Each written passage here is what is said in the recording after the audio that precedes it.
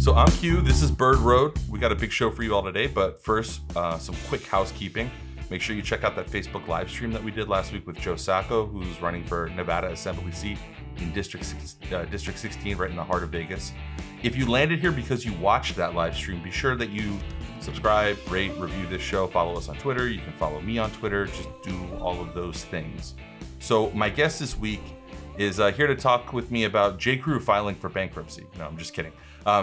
This week we're actually talking strikes. Obviously, most sectors of the economy have ground to a halt. People are losing their jobs, productivity is way down. But the bosses and bankers, not surprisingly, are still expecting the same amount of labor at the same cost, or they expect their loans to be serviced just like normal, despite the fact that so many folks have been laid off or furloughed or experiencing interruptions in their income. And as a consequence, there's this nationwide effort that's building around work and payment stoppages. So like a lot of other sort of knock-on effects of coronavirus, we're beginning to challenge and doubt these things that we had sort of taken as conventional knowledge. Today, we're joined by Priscilla Grimm, spokesperson for Corona Strike. You can learn more about them at coronastrike.us. They're advocating for a people's strike to emerge from the COVID-19 crisis as a healthier, regenerative, and just society. Priscilla, welcome to Bird Road. Hi, it's nice to be here. Thank you for having me. So I wanted to kind of start right there with like this disparity or this like concept of solidarity and the way that I really admire the 1% and sort of like the billionaire class for what great solidarity they have. Over the course of the last 23 days, this just came out in a Institute for Policy Studies paper that was released over the weekend. The U.S. billionaire class has increased its wealth by $282 billion in the last 23 days. And it seems like whenever there's a crisis like this that should call for solidarity, there's solidarity, but it's happening across that 1%. They kind of get together and they're able to improve their lot. The working class rarely seems to get that chance, but these are really unique conditions. So I'm thinking it might be different. Organizations like Corona Strike are trying to change that. Which, can you bring us up to speed on what the organization is doing and what progress you're seeing on that front? So we're a platform, and we are more than anything trying to create an accessible channel for anybody to plug into all of the wildcat labor strikes that are happening across the U.S. right now. We've had over 160, I think, at last count, wildcat strikes across the U.S. since March 1. And this isn't like anything that's called for by a union or an organization. It's literally just people inside, say, a nursing home or at a restaurant, just not showing up until their demands are met. And usually the demands aren't even that much. They're like, let's just have like close to a living wage. They're not even asking for a living wage. They're asking for like a handful of dollars more an hour. And so the site came together because we answered the call from an organization called Cooperation Jackson, based in Jackson, Mississippi. Kali Akuno is the executive director, the leader of Cooperation Jackson, and they are calling for a total economic transformation. And we're on board. So it was like them and the Black socialists like calling for a general strike right now during this time where nobody can pay their rent, nobody's actually working. And the people who are working are in such terrible conditions that they're wildcatting like on their own, which is awesome, you know? So we really thought that it was important that something be built to help elevate all of these struggles and create a very easy way for everyday people to plug in because, we're working in tandem. Also, there's a website called A People's Strike that is being developed as well with information to do kind of the same thing. It's great. And it's just really important because most of the stuff isn't cracking through on the news unless you're following Vice like a fiend, you know? Right. So, and the work has just begun. Like we just finally got the website into like a good working place last week in time for May 1. And then we worked kind of like in the 48-hour like kind of mad dash the day before and the day of May 1. So we're kind of this week, we're about to bring in a lot of live streams from the caravans that happen, from the walkouts that happen, from the rent strike announcements that happen. There's 190,000 people rent striking at this moment.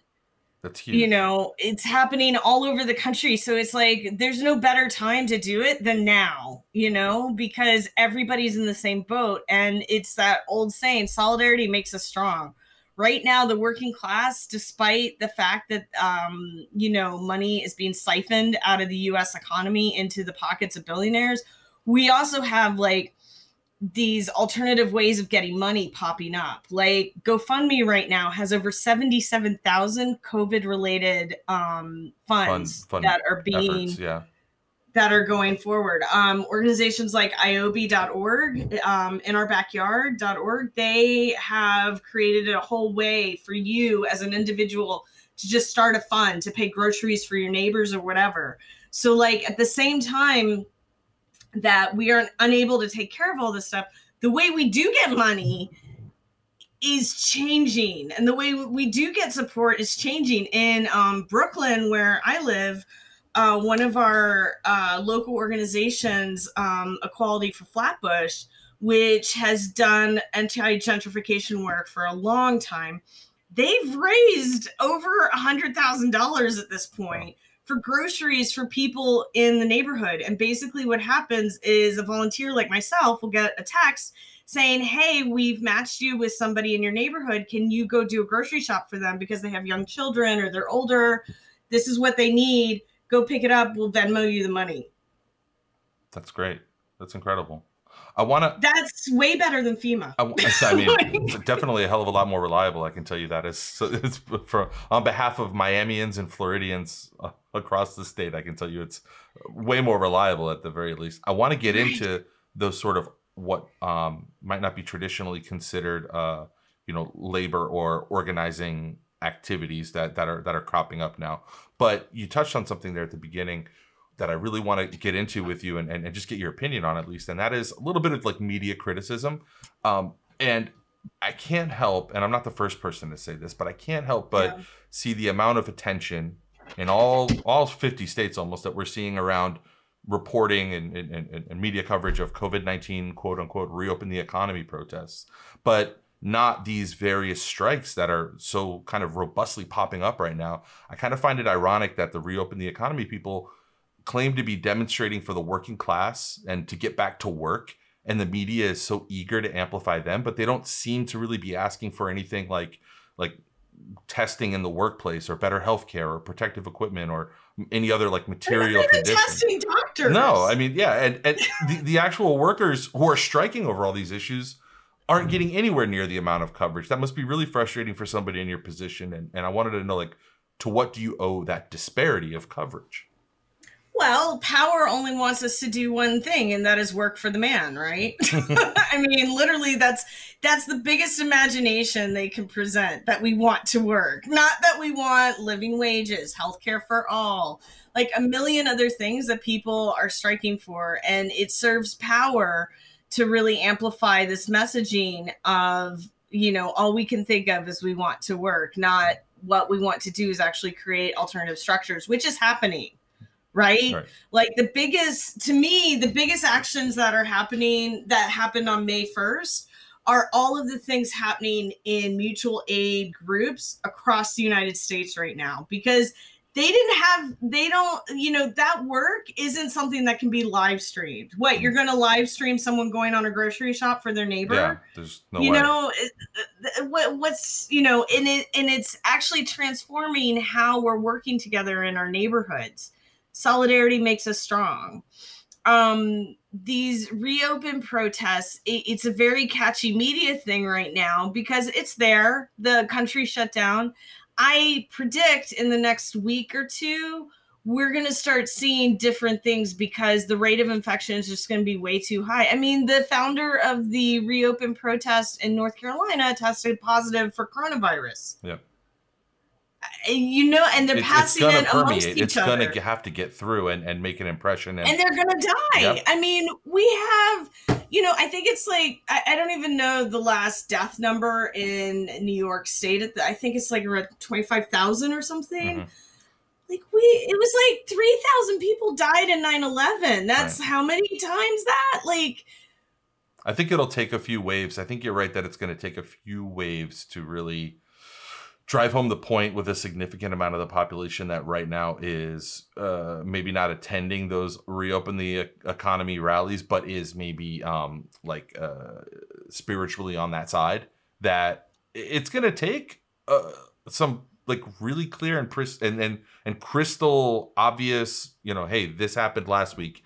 We saw it in Georgia. In Georgia, they reopened on the 20th, and I think it was Friday. Friday was the deadliest day of all in Georgia, and exactly. I will be very surprised if they don't close down again this week. Yeah, it's like the old Chris Rock bit: the grand opening, grand closing, and that's what I keep thinking of when I read about this. I wanted to get your reaction to it, but it does go to this larger imagination thing that we have. It's very important that we need to make sure that people are talking about this. Our imagination should be having a better quality of life, not getting back to work. Yeah. We should that time is over. We should not be working 3 jobs. Like, half the reason there's a crystal meth problem is not because people love crystal meth, which is a horrible drug. It's because they need to work. Right. A lot of them need to work, and they're working 3 and 4 shifts. And the only way you can do that is with crystal meth. Not because crystal meth is an awesome drug, not like mushrooms, It doesn't. It's more a means to an end. But yes.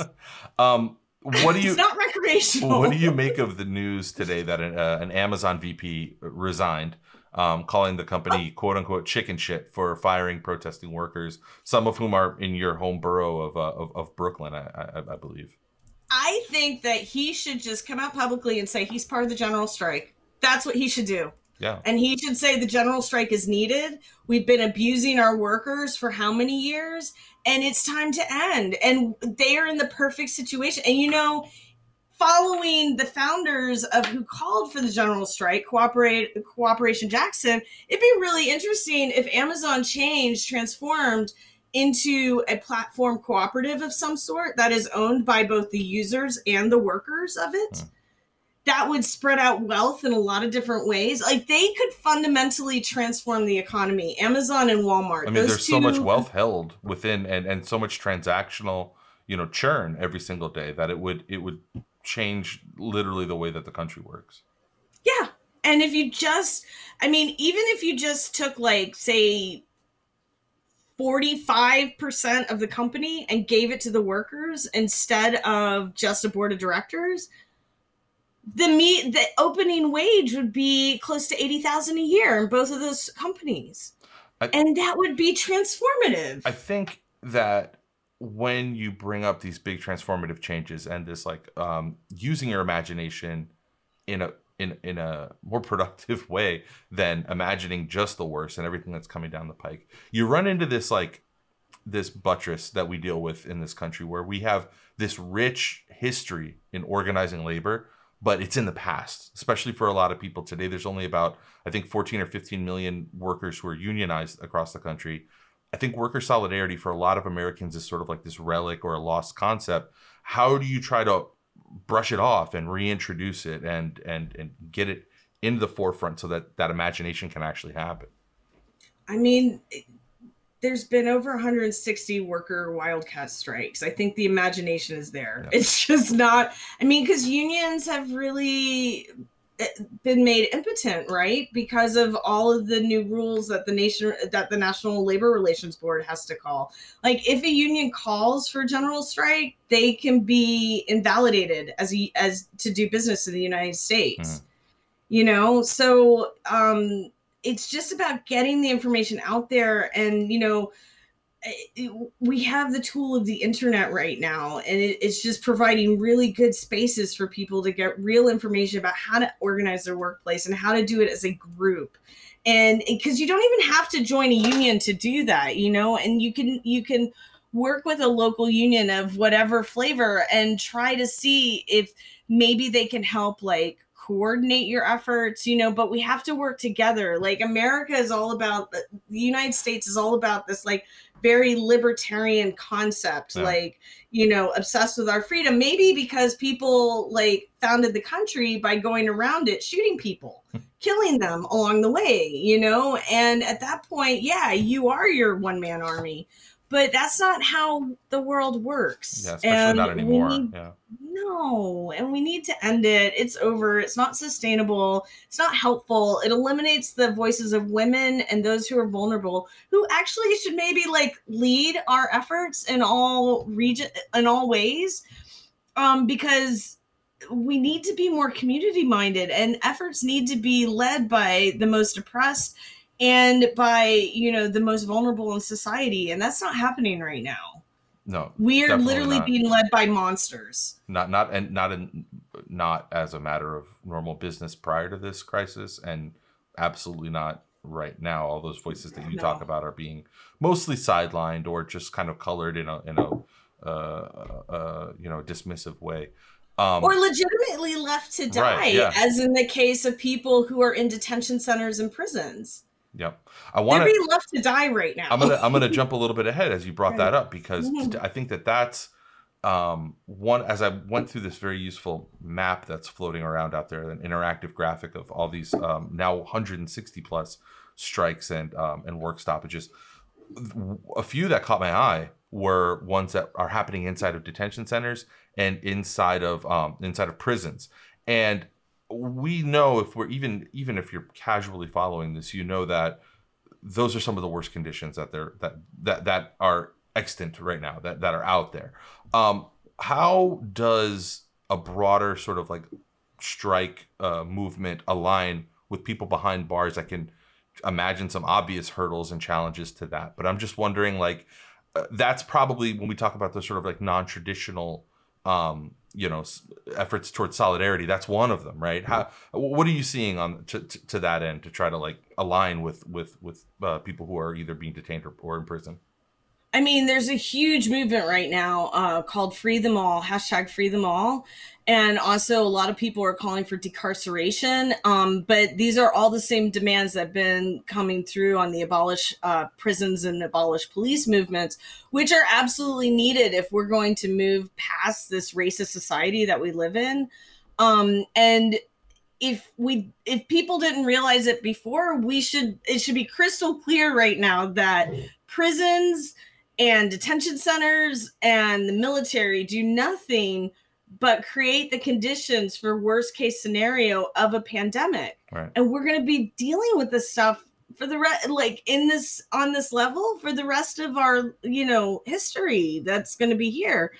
And so we need to figure out a total different way, and it needs to end now. We need to send people home. We need to give them money. We need to, legalize weed, tax the crap out of it, and make sure that supports everybody coming out of the prison system. And free, let people come into the country. I mean, it's not like we don't have the space or the resources. No. We have both. And this isn't like hours to police who comes in and out anyway. It's insane. Yeah, You and a know? lot of people who obviously had spent a lot of their life here already. We were already in the midst of this renewed immigration crackdown when this happened, and to like add that on top of it, it's just like another, like a layer cake of disaster and crisis. It's ridiculous. And racism. Yeah, overall racism, just generally, and It's xenophobia.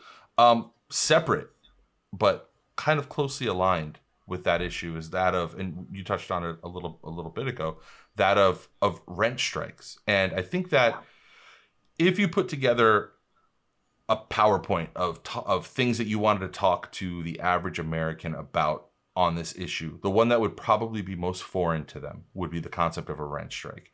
Yeah. What would a successful rent strike look like, and what would it achieve? So a successful rent strike would give at least a few months of relief of rent, mortgages, and utilities. A successful rent strike means that the banks are actually divested of some profits. Let's say No, a wait, what? Wait, billion hang or on, what? two. No, there's no, can't happen, cannot happen. I know. I mean, we'd be like sending stuff that would go to the Cayman Islands and instead to people. Like, one of the things that I don't think people are realizing, that the 500 billion original, or 600, it was 600 billion dollar first stimulus package that was passed Right, for in coronavirus. 2008. Oh no, the initial one Like from 2 earlier months this year. ago. Yeah. if instead of it going into business loans to banks and gigantic Staples, like what the fuck, Staples? Yeah. Um, and The instead LA it went Lakers. to, right. I mean, and instead it went to every person living in the United States, of which there are 300 million at last count.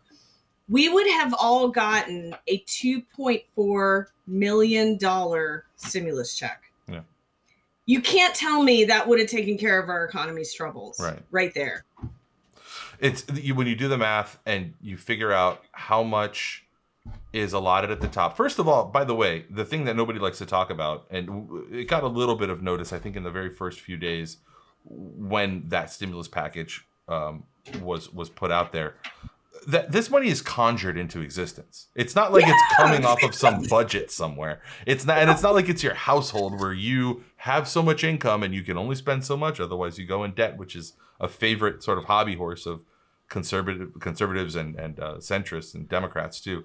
But it's just a wand is waved and it exists out of nowhere. And then on top of that, there's this artificial, oh, okay, but we can't wave that wand too much. And it has to go through the proper channels. One of the biggest, I think, frustrations for people has been the administration of these of the subsequent loans and how people who really need them, like it surprise, has not trickled down to those people. It should have come down in the form of job security, better wages, or continued wage, at least without getting shit canned. And meanwhile, we're seeing an unemployment rate coming up to a real unemployment rate, probably coming close to like 20% at this point, only a couple months into this.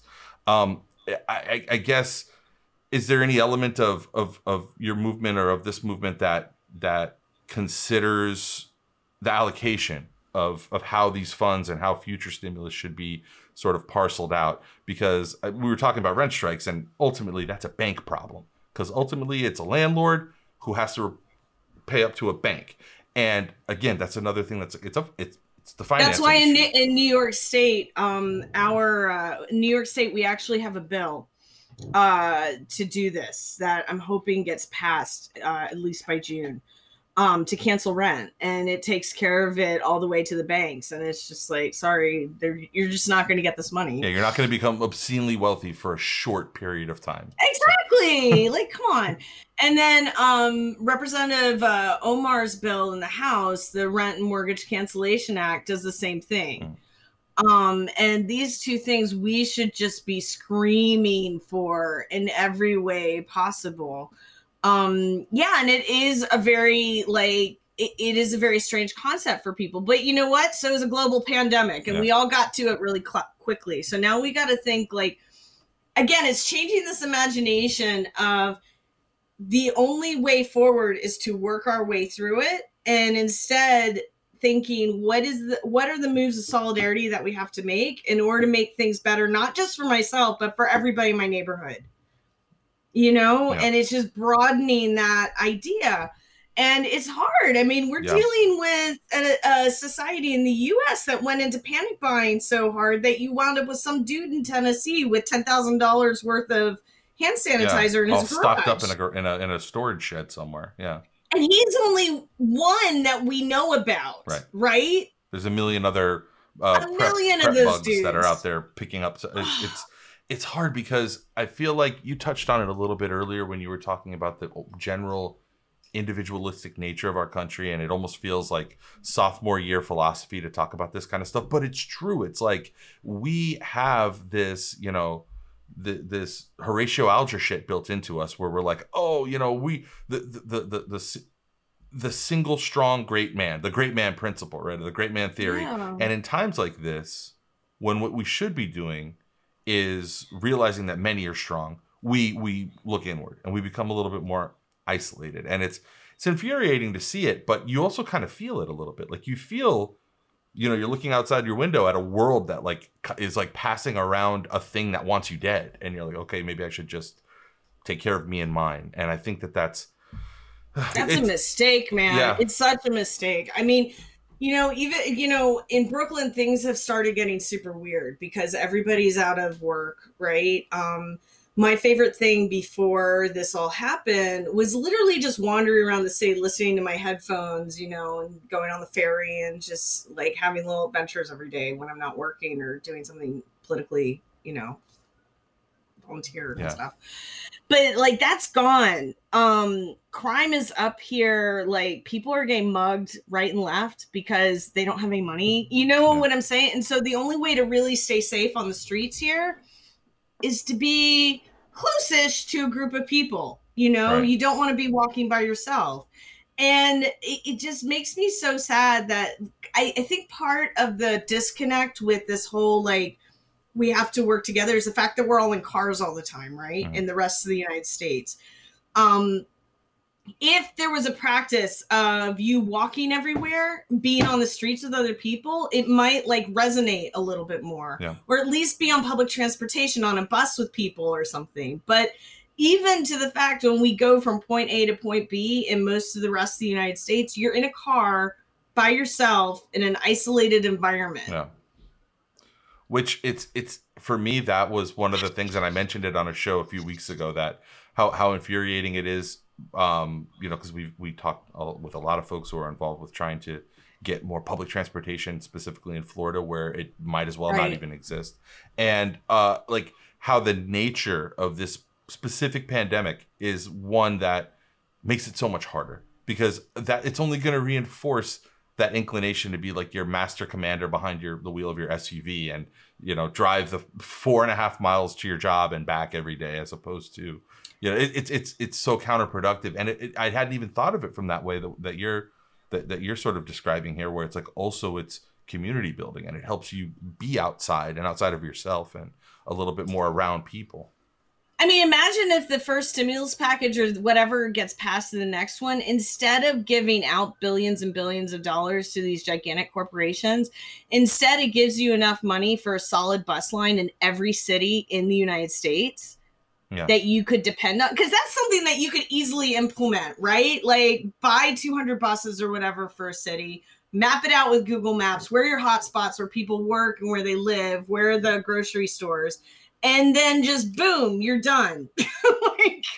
like in any other, civilized place in the world. It would be the first natural reaction. I mean, it would be amazing. I mean, you can right now, if you go to any country and you have the right SIM card on your phone and you need to get someplace by public transportation, you just have to get online and put it into Google Maps and it will take you by public transit wherever you need to go.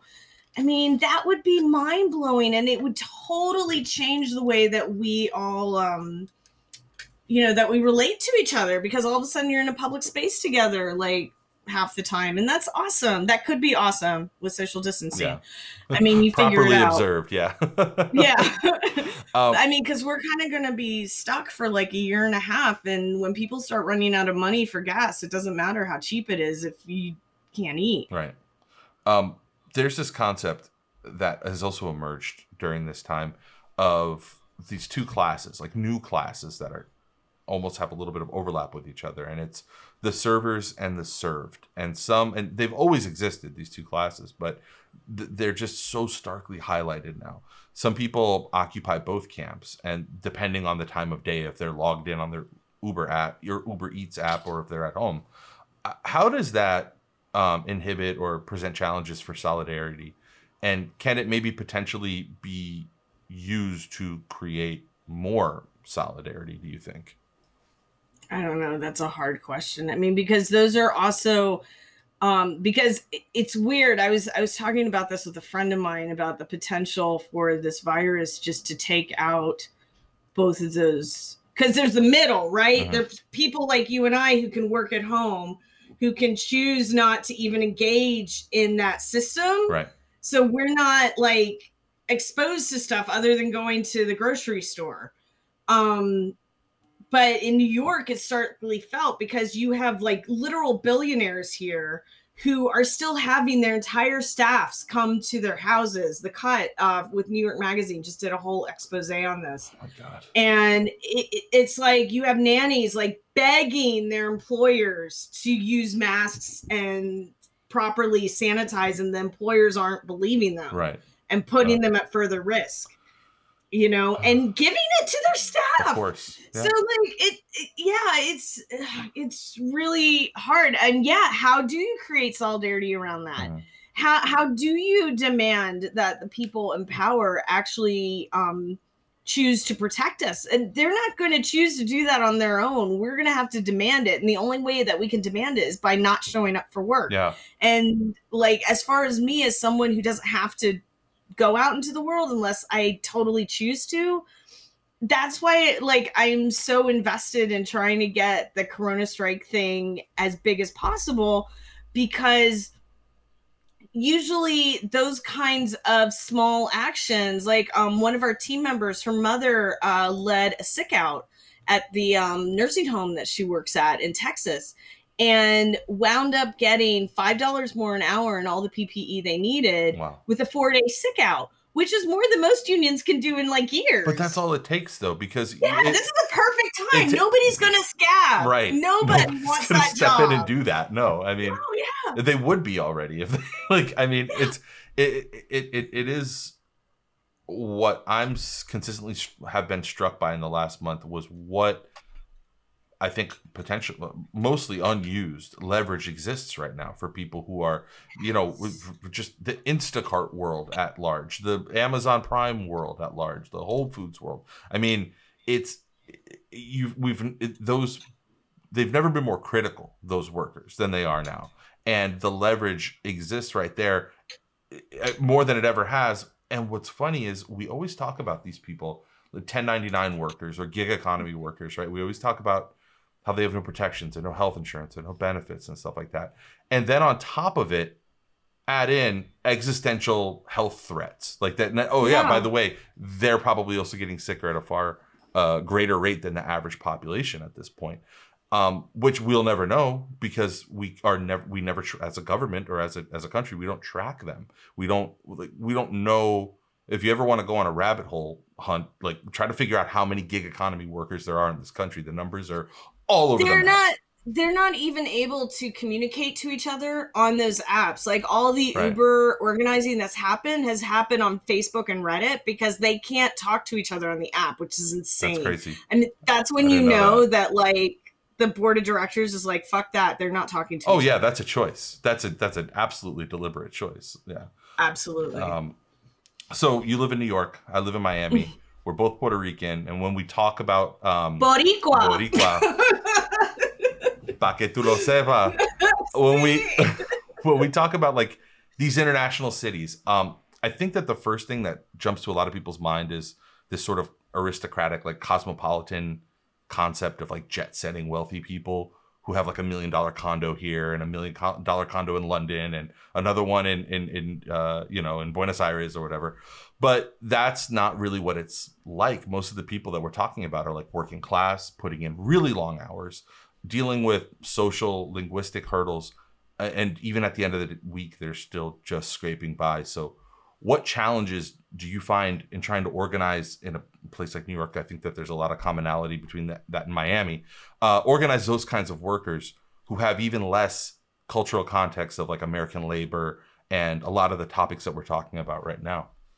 One of the organizations that I put a lot of time into organizing with, Equality for Flatbush, the way that they do it is very, very smart, and they really go to bat at the most crucial points that people need help.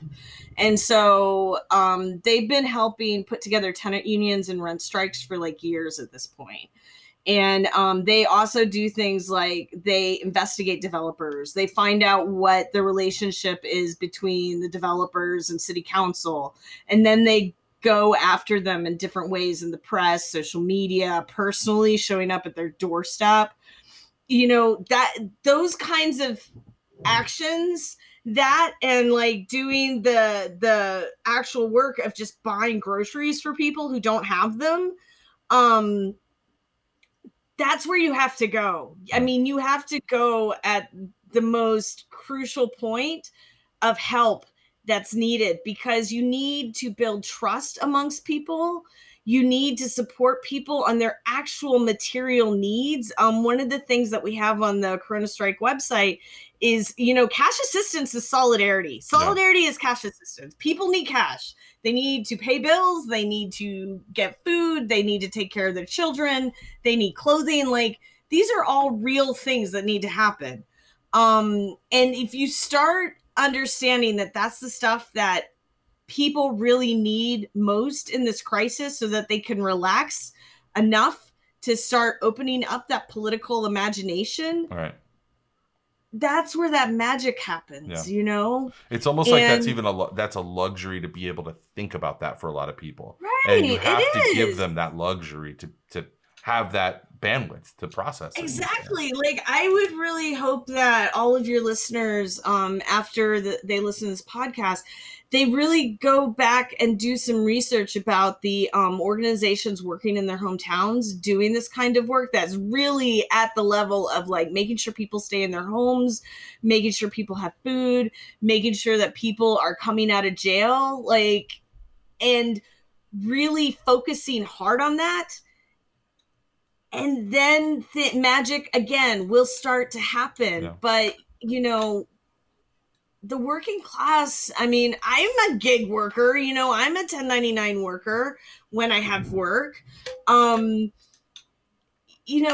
kind of stuff will start to build out. You just have to, like, really go to what, it's the time for being esoteric about how we work with our local communities is over. Yeah. Like, everything's on fire. It always has been, but the Band-Aid has been ripped off through coronavirus and the pandemic. And we just have to go to those places of most needed assistance. Yeah. And that's not voting. Yeah. Like, voting's kind of fucked up. There's You're telling me I live in Miami. Oh, yeah. But, like, there's this great song by Boots Riley and the Coup called "We Got the Guillotine," and what he's talking about in the song is that it's our labor by not showing up, but it's also each other and our ways of solidarity with each other instead violence. I'm kind of glad that we're dealing with a pandemic does all the work that people have fantasized about in violent revolutions for leftists, like, forever. Yeah. I'm a mother. I literally created life with my body. I don't think that life should ever be ended outside of natural causes.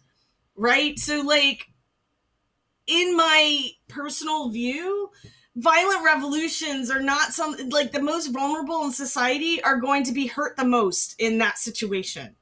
But if we're building alternative means of mutual aid and support, we're going to be able to then build from that to demand everything, which we should be doing right now at this moment. And you don't have to be, active or even a member of, like, your local TSA chapter to engage in mutual aid. You can do it on your terms, in the terms of your life, and however you can, like, literally make it happen. So you're on a phone tree and you're calling a couple of people saying, we have these things that we can get to you. Do you need this? Right. So I'm sorry. No, it's true. I can't argue with it. Tell me about, because May traditionally is this month of organizing. It always has been. There's never been a May like this before. May Day came and went, and what is afoot amongst all of these various groups to make sure that that the issue stays at the forefront, and, like, what can people look forward to? Maybe how can people get, we talked a little bit in specifics, but broadly, how can people get involved? And like, what can we expect from the rest of May in this sort of labor and this and strike struggle that we aren't reading about in the news, but is happening? Well, you can go to coronastrike.us and you can sign our petition to the people of the United States, not to an elected official. And by signing that petition, then you are joining our email list. And we will make sure that you stay abreast of everything that you need to know in order to get you to the right breadcrumb to start searching to find your local groups, right? The teachers union, I think, is calling for a big strike on the 8th. last I checked, which is kind of amazing and should happen because teachers are being so abused along with healthcare professionals right now in gig work. Like everybody's being abused right now. Talk about people who are being asked to do their jobs differently and without the equipment or the resources. I mean, that's the milieu of teachers for decades now, but now it's even worse. They're being how many of those teachers who were told to go home and start a Zoom thing had the right equipment for any of that? Yeah, very few. And this is Zoom that's being hacked by child pornographers to put stuff into public meetings. Like, it's insane. And I mean, it's just they're all being abused right now. Sorry, I'm speechless. It's bad. Yeah. I think anybody who's a parent right now is seeing a lot of, like, we talk about, like, I don't know. I can't help but shake this idea that I have about what's been going on, which is like this, like a veil being pulled off and all these things that you always just sort of thought and the one that I always think is funny is where the Pope a few weeks ago just said, "Oh, confession, you can just do that at home alone." And it's like, wait a second, I'm not anymore, but I was raised Catholic. I'm pretty sure it's supposed to. You're telling me that was all just like not necessarily the scripture. That wasn't the rule that I had to go to the confessional. I mean, like that's a ridiculous example, but like it's one of those things where it's like, okay, we've always just thought that these are the way things are, and there's this small group over here on the left that has loudly and for years been saying, no, it doesn't have to be that way. But now we're really seeing it. Like, we're really seeing that veil be pulled off. And it just kind of speaks to that, I think. I mean, imagine how much better we would have been prepared for the pandemic if instead of colonizers coming to the United States or coming to North America and killing everyone in their path, had followed the leadership of indigenous people. Yeah. Like, we probably wouldn't be living, like, at least in New York, we probably wouldn't have buildings that are like 15 stories high. With population density like that. Yeah. I mean, it's like a small city in a building. Yeah. I mean, once you get to that level, if the virus even comes in, like, everybody's exposed. It's done. Yeah. On sort of like the topic of climate change, our listeners have heard me talk about Jeff Goodell's book, The Water Will Rise, and about how he sort of studied indigenous cultures here in Florida and how they dealt with hurricanes, which have always been around. And the answer was very simple. It's like their life was simple. And they just everything kind of got blown away for a few days and they put it back together. And there weren't these enormous structures at risk. And, I don't just mean physical structures architecturally, but like enormous social structures at risk that are, people living right on top of each other and things like that. Oh, Puerto Rico. They didn't have all these crazy houses in the hills because they would know that mudslides come and you just go to the caves or whatever while you ride out the storm. So if you can hear the sound of my voice right now, be sure to visit coronastrike.us and follow them on social media. You can learn some ways that you can organize your workplace or find some of these groups that Priscilla was talking about. Priscilla, where can people learn more about you? I write on Twitter at Priscilla Grimm. And that's pretty much it.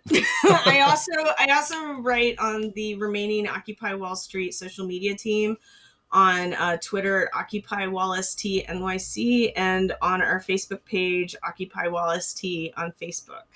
So those are some places that I can be found. But on those two channels, I write with a team of people that are all awesome and radical and beautiful in their own way. I'm a very lucky woman to work with such wonderful teammates. Priscilla, thanks for coming on Bird Road. Thank you.